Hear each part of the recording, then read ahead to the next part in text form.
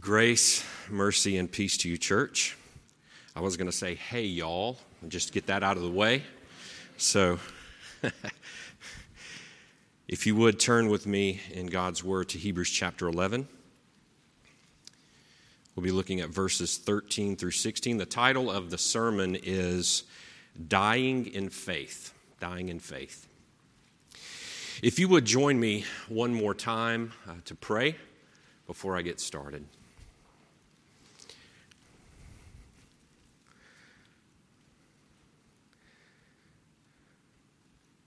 Father in heaven, we ask you now to meet us according to the riches we have in Christ Jesus, according to the power of the Holy Spirit. Lord, the preacher is here in weakness. He needs your help.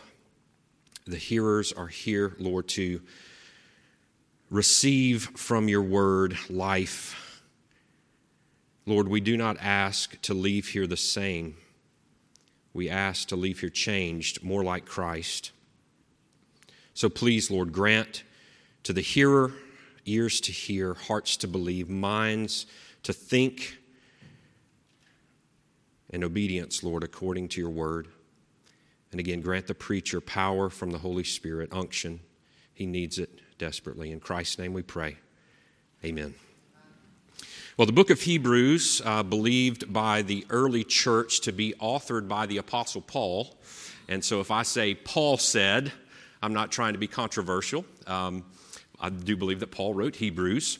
It was written to encourage Jewish Christians in a time of trial. The community had endured a hard struggle and much suffering. Sometimes they were publicly exposed to reproach and affliction. Other times they were partners with those who were treated in that way. Paul records that they had joyfully accepted the plundering of their property. For a Jew to give up a speck of dirt from the physical promised land would have been nearly unthinkable. Because of this, the threat of apostasy loomed large over the community. Some who had professed Christ were becoming dull of hearing. You can see that in chapter 5. Infants really on the verge of death because they were not going on to maturity in Christ. Others never really left dead works. You can see that in chapter 6. They expressed no substantial faith in God. Many had been enlightened only to have fallen away forever, never to be restored again to repentance. That difficult passage in Hebrews chapter 6. There were the genuine, however, truly born again. Paul wrote to encourage them to have the full assurance of hope to the end, that those who were genuine would not be sluggish, but imitators of those who through faith and patience would inherit the promises. Facing this problem and wanting to be an encouragement to the believers, Paul sets forth the absolute supremacy of Jesus Christ. He sets forth Christ as sufficient for all of life.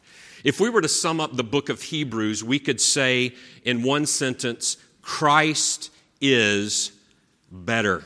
Christ is better. So faith in the promises of God concerns chapter 11, in which our text is found. And by that is faith, the people of old received their commendation or approval from God.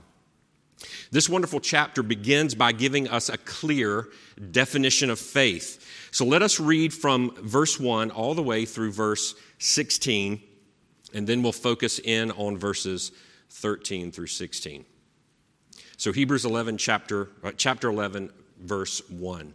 Now faith is the assurance of things hoped for, the conviction of things not seen. For by it the people of old received their commendation. By faith we understand that the universe was created by the word of God, so that what is seen was not made out of things that are visible. By faith Abel offered to God a more acceptable sacrifice than Cain, through which he was commended as righteous, God commending him by accepting his gifts. And through his faith, though he died, he still speaks. By faith, Enoch was taken up so that he should not see death, and he was not found because God had taken him. Now before he was taken, he was commended as having pleased God. And without faith, it is impossible to please him. For whoever would draw near to God must believe that he exists and that he rewards those who seek him. By faith, Noah, being warned by God concerning events as yet unseen, in reverent fear constructed an ark for the saving of his household. By this he condemned the world and became an heir of the righteousness that comes by faith. By faith, Abraham obeyed when he was called to go out to a place that he was to receive as an inheritance. And he went out not knowing where he was going. By faith, he went to live in the land of promise as in a foreign land, living in tents with Isaac and Jacob, heirs with him of the same promise.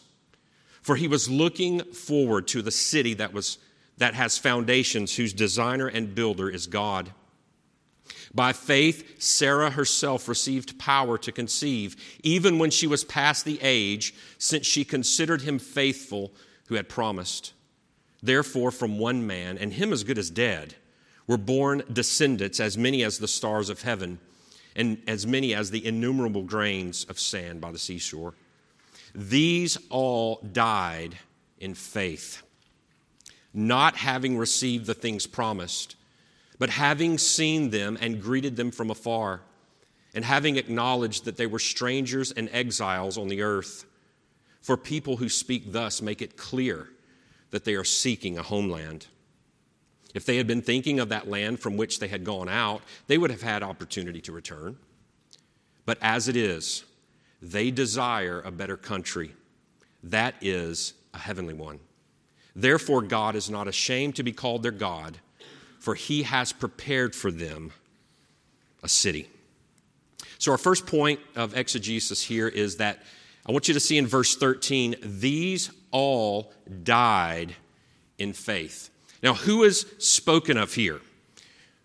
Though Abel, Enoch, Noah are mentioned, and though each of these died in faith, Enoch accepted, these refers more specifically to Abraham, Sarah, Isaac, and Jacob. They were heirs of the promised land. What is said about their faith? Well, first thing is they died in faith. Just as they lived, so they died. They died in faith, faith being a gift of God. Faith carried them through their life and enabled them to triumph in that last great trial of death. And two, they did not receive the things promised. The text does not say that Abraham did not receive the promises. It says he did not receive the things promised. Abraham received the promises. You can see that clearly in verse 17. By faith, Abraham, when he was tested, offered up Isaac, and he who had received the promises was in the act of offering up his only son. The reality of the things promised, he did not yet possess, but he received the promise of those things. A physical land with physical descendants was not ultimately in view here. Abraham went and lived in the land of promise as in a foreign land. Look at verse 39 of that same chapter. You can see that there. All of these, though commended through their faith, did not receive what was promised. Abraham went to live as in a foreign land. Samuel and David were in that same land, but did not receive the things promised. Paul speaks of things promised here because there was a singular thing which drew Abraham's attention. What was that singular thing? It was Christ. Christ drew Abraham's attention. This singular promise of Christ carried in it all the promises and blessings of God. This single truth undergirds the entirety of our understanding of the Old Testament.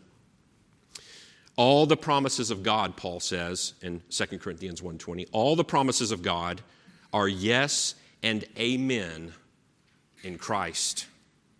Paul would later say these things because he recognized all of the Old Testament points to Christ.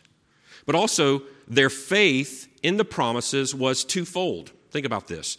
They saw the promises, and they greeted those promises. Look at the text. These all died in faith, not having received the things promised, but having seen them and greeted them from afar. So they saw the promises. They comprehended them in the light of the revelation they had received. Jesus in John 8:56 makes this crystal clear. Speaking to the Jews, Jesus said this, "Your father Abraham rejoiced that" what? "He would see my day. He saw it and was glad." Faith brought near to the mind of Abraham the things that were so far away. So he saw those promises, but the text also says he greeted the promises from afar. They not only comprehended those promises, they embraced those promises. There was not the slightest hostility toward the idea of what was promised to them. In fact, it was quite the opposite, as the word indicates. They embraced those promises. They greeted those promises. They received the promises in as a friend, as a companion with whom they walked every day. They were foreigners on the earth, but the promises were not foreigners to them. It was a heart of love, a heart of delight, an acquiescence of their heart into the arms of that lover. There's no other attitude toward the promises that would have supported them through their journey than the attitude of embrace. So the faith of the patriarchs in the promises is that they saw those promises and they welcomed or greeted those promises. But there's another thing said about their faith, is that they professed their faith. Abraham, when it came time to bury his wife, said this before the Hittites. Genesis 23:4. This was his confession before a pagan world. "I am a sojourner and a foreigner among you.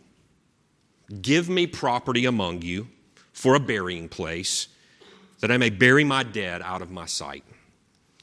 This was a public avowal on the part of Abraham, an open profession of their faith before men. And the profession was particular. What did they confess before the world? They confessed, first of all, that they were strangers.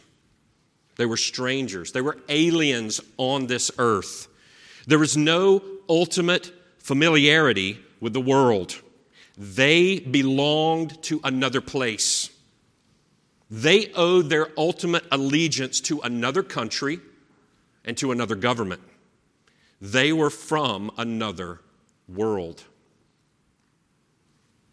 Being such, they confessed that they were exiles and pilgrims. There was no permanence here for them. There was no ultimate rights to which they thought they could lay claim to or possess. They were exiles. They were pilgrims on the earth. And they were this for the entirety of their life on the earth. They were truly called out of the world. Well, this leaves us with a few observations regarding our first point. True saints persevere to the end. True saints persevere to the end. Listen to John Calvin here on this point. Though God gave to the fathers only a taste of that grace which is largely poured on us, though he showed to them at a distance only an obscure representation of Christ, who is now set forth to us clearly before our eyes, yet they were satisfied and never fell away from their faith. How much greater reason, then, have we at this day to persevere?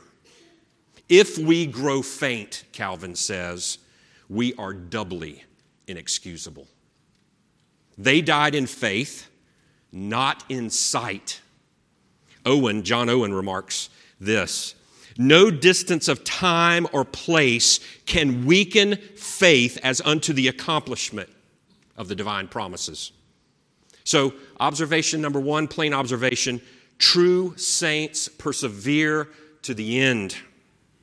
And if we grow faint, we are doubly inexcusable, as Calvin says.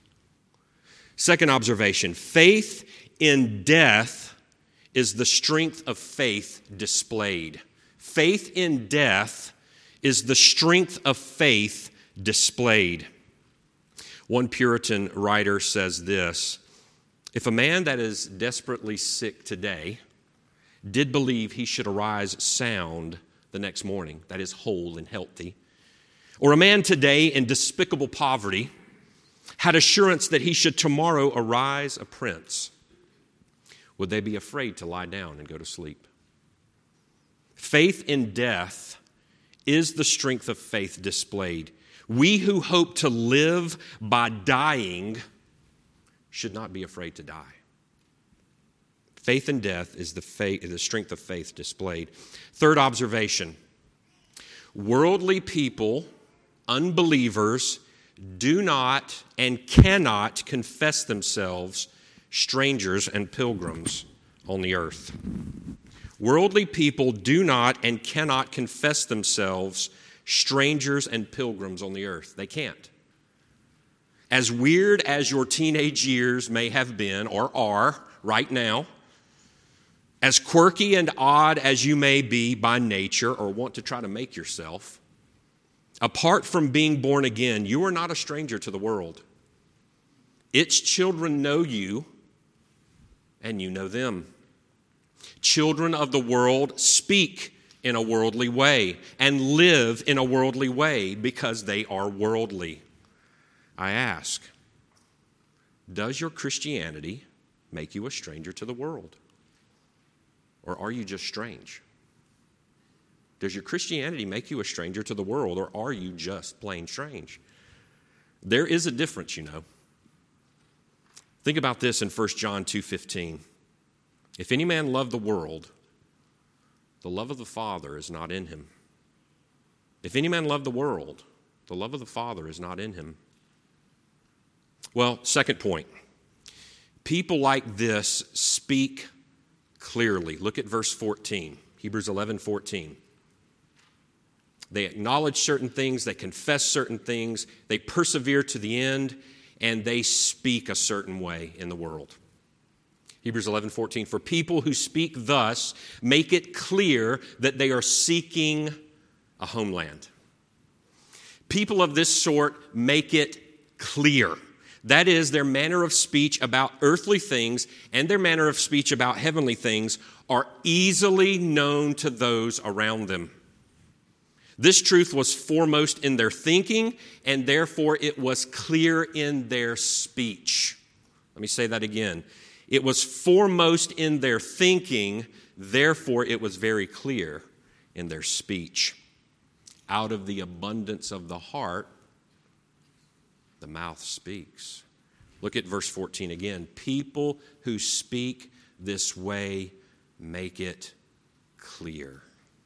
It reminds me of another place where Paul speaks of the clarity with which the Christian life should speak to the world around them.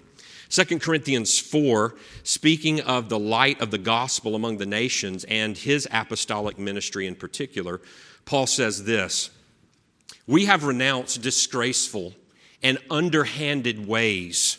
We refuse to practice cunning. I wish many churches would pause right there and just wrestle with that text. How many stage acts do we have to trick people's emotions into a decision? We refuse to practice cunning or to tamper with God's word. But what does Paul say? By an open statement of the truth, we would commend ourselves to everyone's conscience in the sight of God. By an open statement of the truth, Paul's saying, my life is plain, my speech is plain. Here I am as an ambassador of Christ. There was a clear, explicit, plain, open statement of the truth of the gospel, just as there was in Abraham, Isaac, and Jacob. Even in times where the knowledge of Christ was very dim, Abraham made it plain that he believed by how he spoke and how he lived. People of this sort, people of faith in the promise, make it clear. It's not so much that they have to speak as if they're compelled by some outside force. It's that they cannot help but speak. They feel the word of God bubbling up in their heart. So people of this sort make it clear. But also that they're not simply hoping in a homeland, but they're seeking a homeland. Again, look at the text. People who speak thus make it clear that they are seeking a homeland. That they were seeking carries with it the same intensity when we consider Christ seeking the lost in Luke 19, a shepherd looking for a lost sheep in Matthew 18, or the woman seeking to find her lost coin in Luke 15. They were not wandering toward heaven. You see those bumper stickers, all who wander are not lost. It's always on a Jeep. They were not wandering toward heaven, beloved. Think about this. There was a patient, hopeful, and carefully structured intensity to their lives. They were seeking a homeland. Let me say that again. There was a patient, hopeful, and carefully structured intensity to their lives. So this brings me to a very plain observation. Every life speaks. Your life speaks. My life speaks. The unbeliever's life speaks. Every life speaks. Thomas Chalmers, minister of the Free Church of Scotland, who at the time was in a great struggle to bring the church back from really just a deadly mediocrity. They were just dead in religion there. They were dead in indifference. Many church members were unbelievers. They were just in unbelief. Chalmers puts it this way. Every man is a missionary now and forever, for good or for evil. Whether he intends or designs it or not, he may be a blot radiating his dark influence outward to the very circumference of society, or he may be a blessing spreading benediction over the length and breadth of the world, but a blank he cannot be. There are no moral blanks. There are no neutral characters. My way of saying it is every life speaks. So this raises a plain question for us, beloved. What is your life saying? What is your life saying to the world around you? What's your life saying to those in your home? Your life is plain. It's plain, no doubt. It is speaking. You can be plainly living for Christ, plainly living for the world, or plainly a contradiction. You can be plainly living for Christ, plainly living for the world, or a plain contradiction. Consider how Abraham could live so plainly with lesser light, and we seem to live so contradictory with greater light. Is there a plain and open sense of your words about Christ to a lost world? What is your conversation like? Every life speaks, beloved. Every life speaks. Well, third, consider this point. There was no consideration of their former country. Look at verse 15. If they had been thinking of that land from which they had gone out, they would have had opportunity to return. Everything from this point forward in the text hinges upon and is consequent to those previous verses. In verse 15, there's not a new thought introduced by Paul, but an expansion, a development of what was previously stated. The apostle anticipates a rebuttal, and he adds an argument. Well, if these were truly believers and the physical land was really the promised land, what's the big deal? But Paul says this, if they had been thinking of that land from which they had gone out, their former homeland, they would have had opportunity to return. It's not somehow that God burned a bridge so that they could not return. It wasn't even that they had lost their country somehow through war or famine. They weren't led off by a pagan nation into captivity. They were in full possession of every benefit of their native soil. They had a country. It was familiar. It was enjoyable. It was a quiet way of life. They freely possessed the land, and they could freely return. But they went out from this place, disowning it as their own. Our text says that they were not mindful of these things. They were not thinking of that land from which they had gone out. That is, there was no ultimate point of reference anymore for them in their thinking concerning that former country. Think about this. What's the proof that they had no consideration of that land? I wonder if you've ever thought about this. The text says they had opportunity to return. Think of this. The journey was short, okay? From modern-day Iraq, to Mesopotamia, to Canaan, modern-day Israel, was not a staggering distance. Tracing the outskirts of the Syrian desert, following the Euphrates River, Abraham would have traveled roughly 800 miles. That's from Atlanta to Holland, Michigan. Not a staggering distance. To put it in perspective, Manhattan, New York is 800 miles from Atlanta. Dallas, Texas is 800 miles. And the wild world of Guthrie, Oklahoma is 800 miles from here, population 10,000, and home of Aunt Gertrude's House of Art Gallery, located at 112 East Oklahoma Avenue. Little plug there for Aunt Gertrude. At average camel speed, Abraham would have made it to Canaan in about 10 days. This is a trip to the beach for some of you. He had opportunity to return. He made it there very easily. He could go back very easily. Further, the money was there. Abraham was a wealthy man. There was no monetary hindrance. Genesis 13:2 says that he was very rich in livestock and silver and gold. He had so much livestock that he and Lot could not dwell close together because the land simply could not support them. When Abraham sought a wife for Isaac, because Abraham was approaching death, Isaac had an opportunity to return to Mesopotamia. But Abraham told his servant, "See to it that you do not take my son back there." Abraham had cut that place off in his heart. And by the time Abraham's grandson Jacob died, it had only been about 200 years since Abraham left Mesopotamia. The point is this, beloved. Think about this. There was nothing earthly standing in their way. The distance was short. The money was there, and it hadn't been very long since they had left. The temptation was large to go back. But there was nothing earthly standing in their way. It's not that they could not return. It's that they would not return. They would not return. Their heart was broken off from their former country. They had put their hand to the plow, and they refused to look back. So this brings me to a few observations.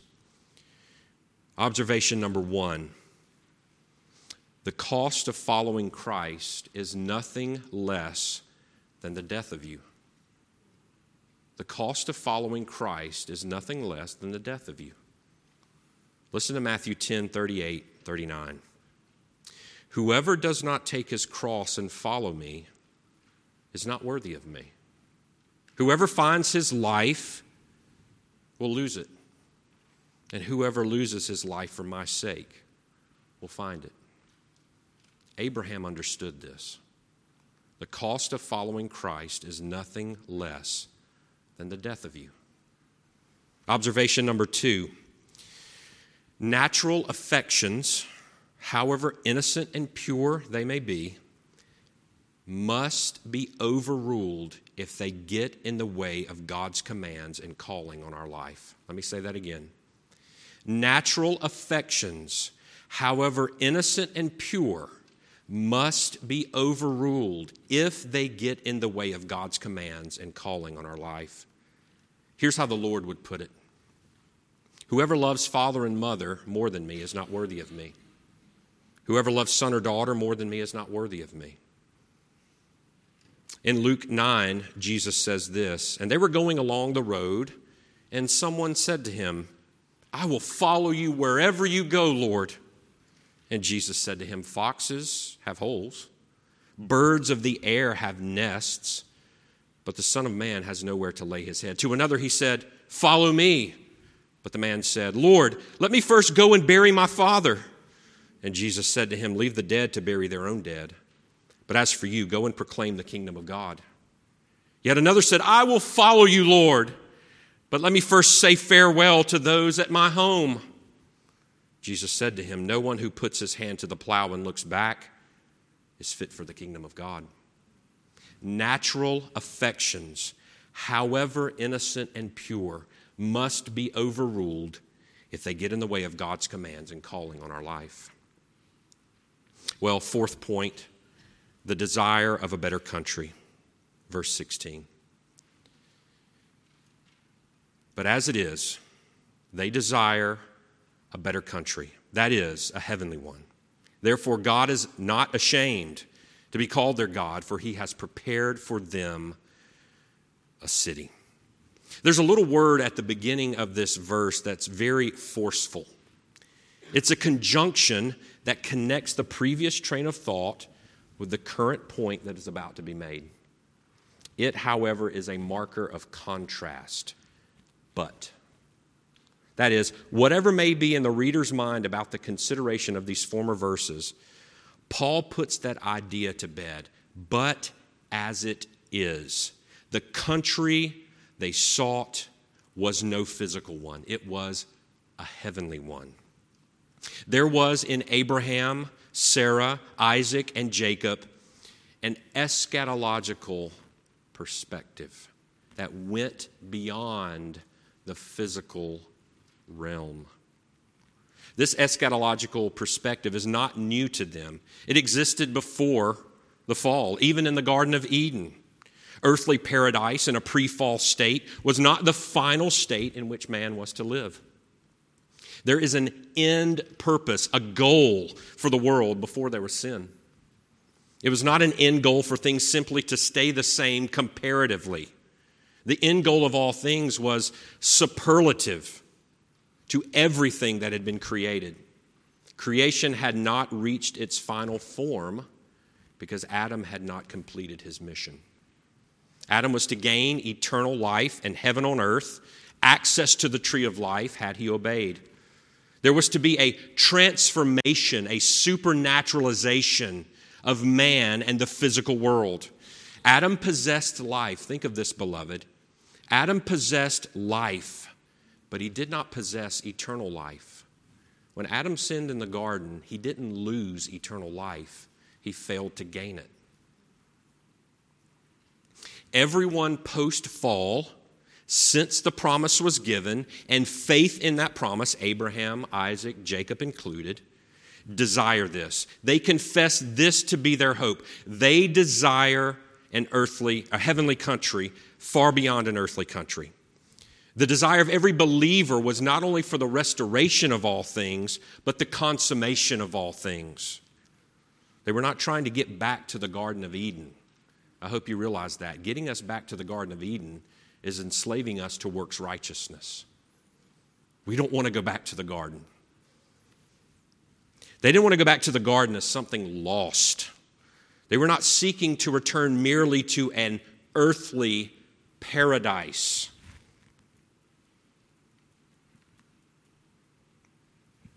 Abraham, through faith, was cultivating an eschatological hope.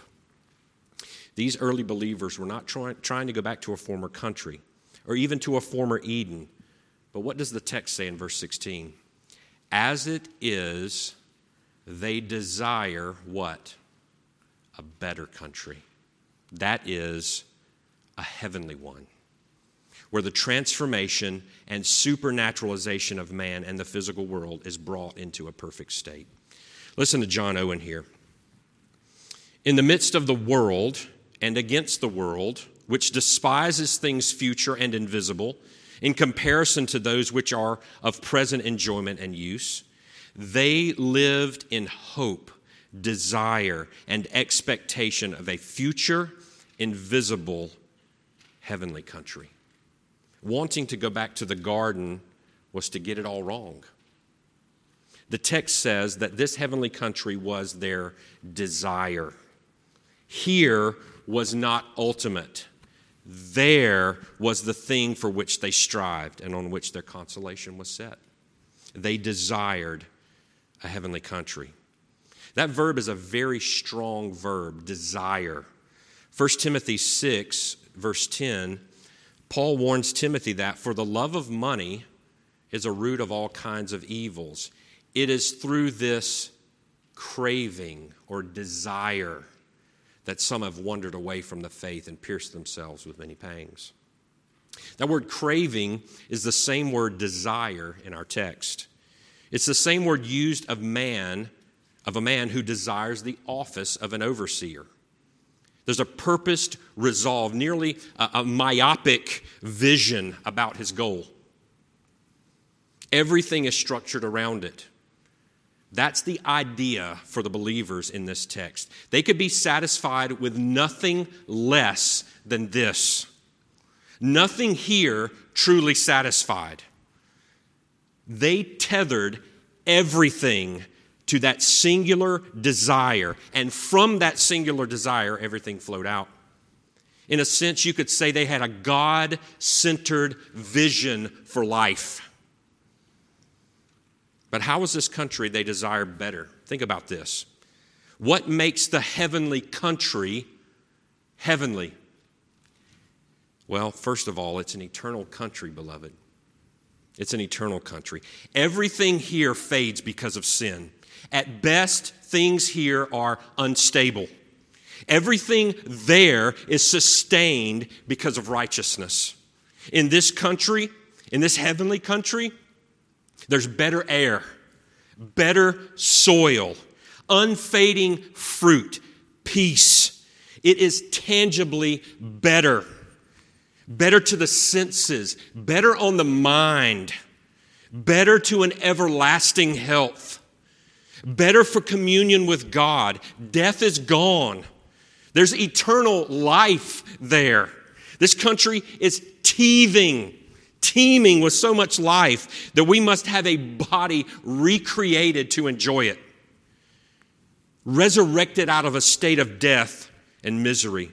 And eternal cheerfulness and joy encompass this country. Speaking of eternity, Herman Bavinck says this, one of my favorite theologians. Herman Bavinck says this: "It is not the contentless existence of a person for whom, as in a result of idleness or boredom, grief or fear, the minutes seem like hours and the days do not go by but creep." He's speaking of eternity now. The analogy, he says, rather lies in this: in the abundant and exuberant life of the cheerful laborer, for whom time barely exists and days fly by.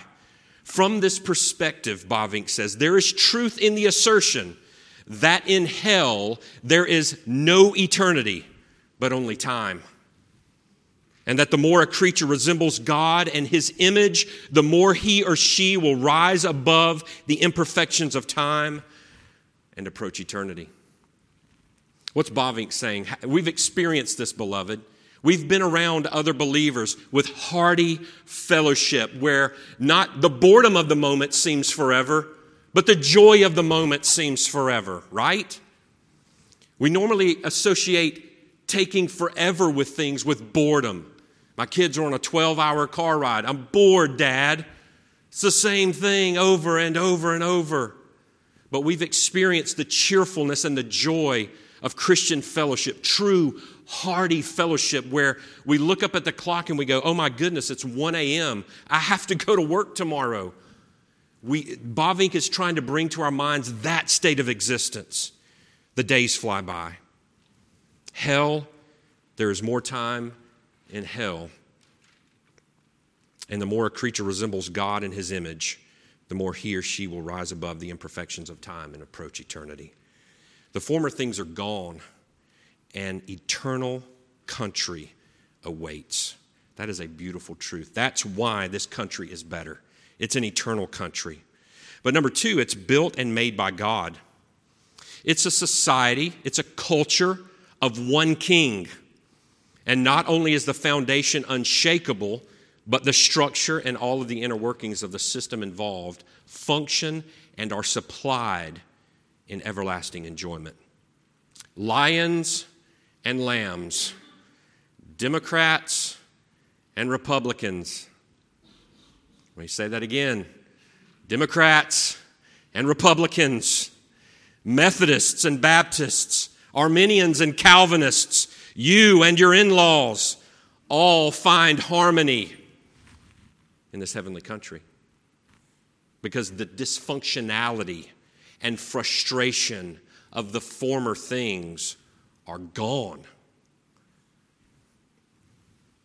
Not only this, in comparison to feeling and resolving to be a stranger and an exile on earth, in Old Testament terms, a tent dweller, the city is not only harmonious, but established and immovable.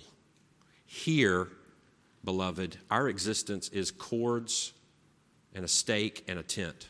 We are pilgrims. We are sojourners. There, Christ says we have a mansion, immovable. Here we have sand. There we have a foundation. Here, kings come and go, and presidents. There we have an everlasting king. There, beloved, we have the unshakable and sovereign wisdom, power, and goodness of God. That's the heavenly country. But probably most profoundly, not even probably, most profoundly, Christ is there. For the believer, that's heaven. Christ is there. This heavenly country and its ultimate reward is Christ. Christ is there. Heaven would be hell without him. You ever thought about that? Could you be satisfied with heaven if Jesus weren't there? I've heard one preacher say, everybody wants to go to heaven, but they just don't want God to be there when they get there. Every lost person on the face of the planet has no problem with the idea of heaven, as long as God is not there. For the believer, the expectation of the heavenly country is ultimately the expectation of seeing and enjoying Christ. Seeing and savoring Christ. Abel believed there was such a place. Enoch believed there was such a place. Abraham, Isaac, Jacob believed there was such a place. Sarah believed there was such a place. Being born from above, they desired the things that are above. Therefore, God is not ashamed to be called their God. With this hope alive in their hearts, they realized that true life consisted in intimate connection with God. As Gerhardus Voss would say, the eschatological state, the final state of our existence, is a God-centered state. God is all in all to the believer in every age. It was no different for Abraham, and it's no different for us. As they looked for and acted in light of a future hope, the consequence of their faith was this: God was not ashamed to be called their God. He condescended to redeem them.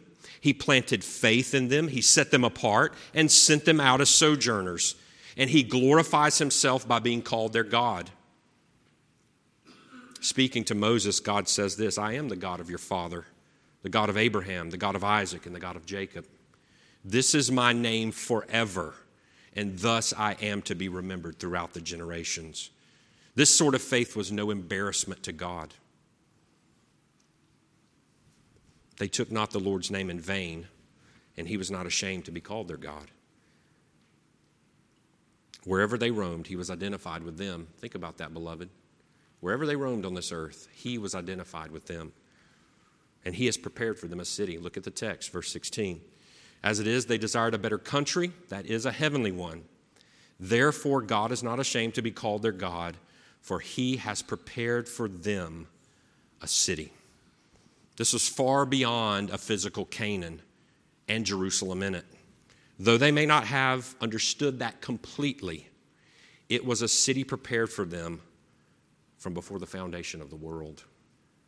It's the city of the living God, the heavenly Jerusalem. And as Jesus says, fear not, little flock. It is your Father's good pleasure to give you the kingdom. Well, in closing, I do want to ask some heart-stirring questions, things for our consideration, things that hopefully strike you in the core of who you are and leave you meditating on the goodness of Christ the rest of the day. Are you a settled citizen on this earth, or are you a stranger and a pilgrim? There's only two types of people. You're a child of the world or a child of God. Are you a settled citizen on this earth, or are you a stranger and a pilgrim? I'm not asking you, are you frustrated with politicians or the current situation, and should things find remediation, you would quit your groaning. If there was world peace, would you still be a sojourner? Maybe that strikes at the heart of how we view the church. Is it a political animal?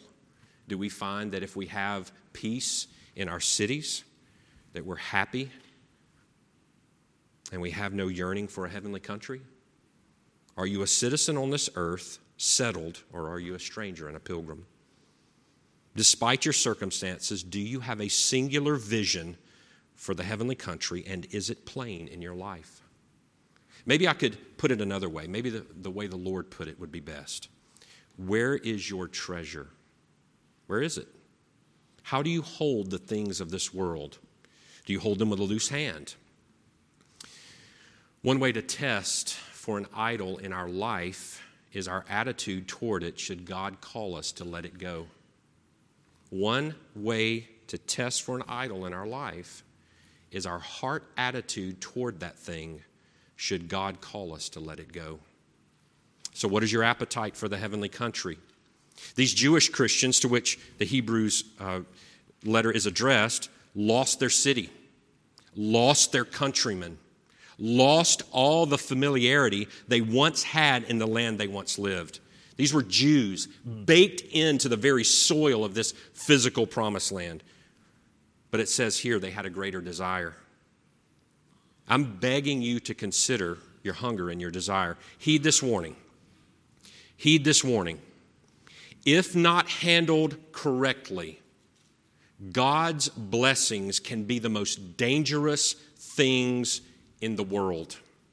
God's blessings in your life can be the most dangerous things in the world. Because of your heart, the good things can lull you to sleep. The good things can lull you to sleep and dull your vision, dull your usefulness in spiritual matters. One theologian puts it this way, and I'll end here. The greatest enemy of hunger for God is not poison, but apple pie. It's not the banquet of the wicked that dulls our appetite for heaven, but endless nibbling at the table of the world. It's not the X-rated video, but the prime time dribble of triviality we drink in every single night. Settling into earth does not happen overnight, beloved. It happens by degrees. You can't afford to love the world the way you once did. You can't afford it. You must lay aside every weight. The things that are not necessarily sinful, but the things that are unwise for the journey. I'll elaborate on that later this evening. You must lay aside every weight. It may not be necessarily sinful, but it may be completely unwise for the journey. One day, beloved, our hope will change to glad fruition. Faith will become sight, and prayer will become praise. Until then, we must keep our eyes fixed on Christ. We must look to Him in our pilgrimage here. We must be plain about our lives and let go of anything that God wants us to with joy and hope, knowing that a better country is ahead. He is sufficient for these things in the pilgrimage, beloved. Trust Him. Let's pray. Lord Jesus Christ, You are supreme. You are better than everything this earth has to offer. We ask you, Lord, to please give us strength by the power of your Holy Spirit to love you more deeply from the heart, to have lives that are plain in our speech, in our actions among the ungodly, and even among one another, Lord, that we may encourage one another as the day draws near. Many of us languish. Many of us have heavy feet on the journey. Many of us are trying to carry too many things with us toward heaven, weighed down by the world, Lord. Would you please help us to search our hearts, to know those things in our lives that are unwise for the journey. Help us to make a good and hearty and heavenly pilgrimage, and help us to die in faith, not wavering. We ask you by the power of the Holy Spirit to do these things. In Christ's name, amen.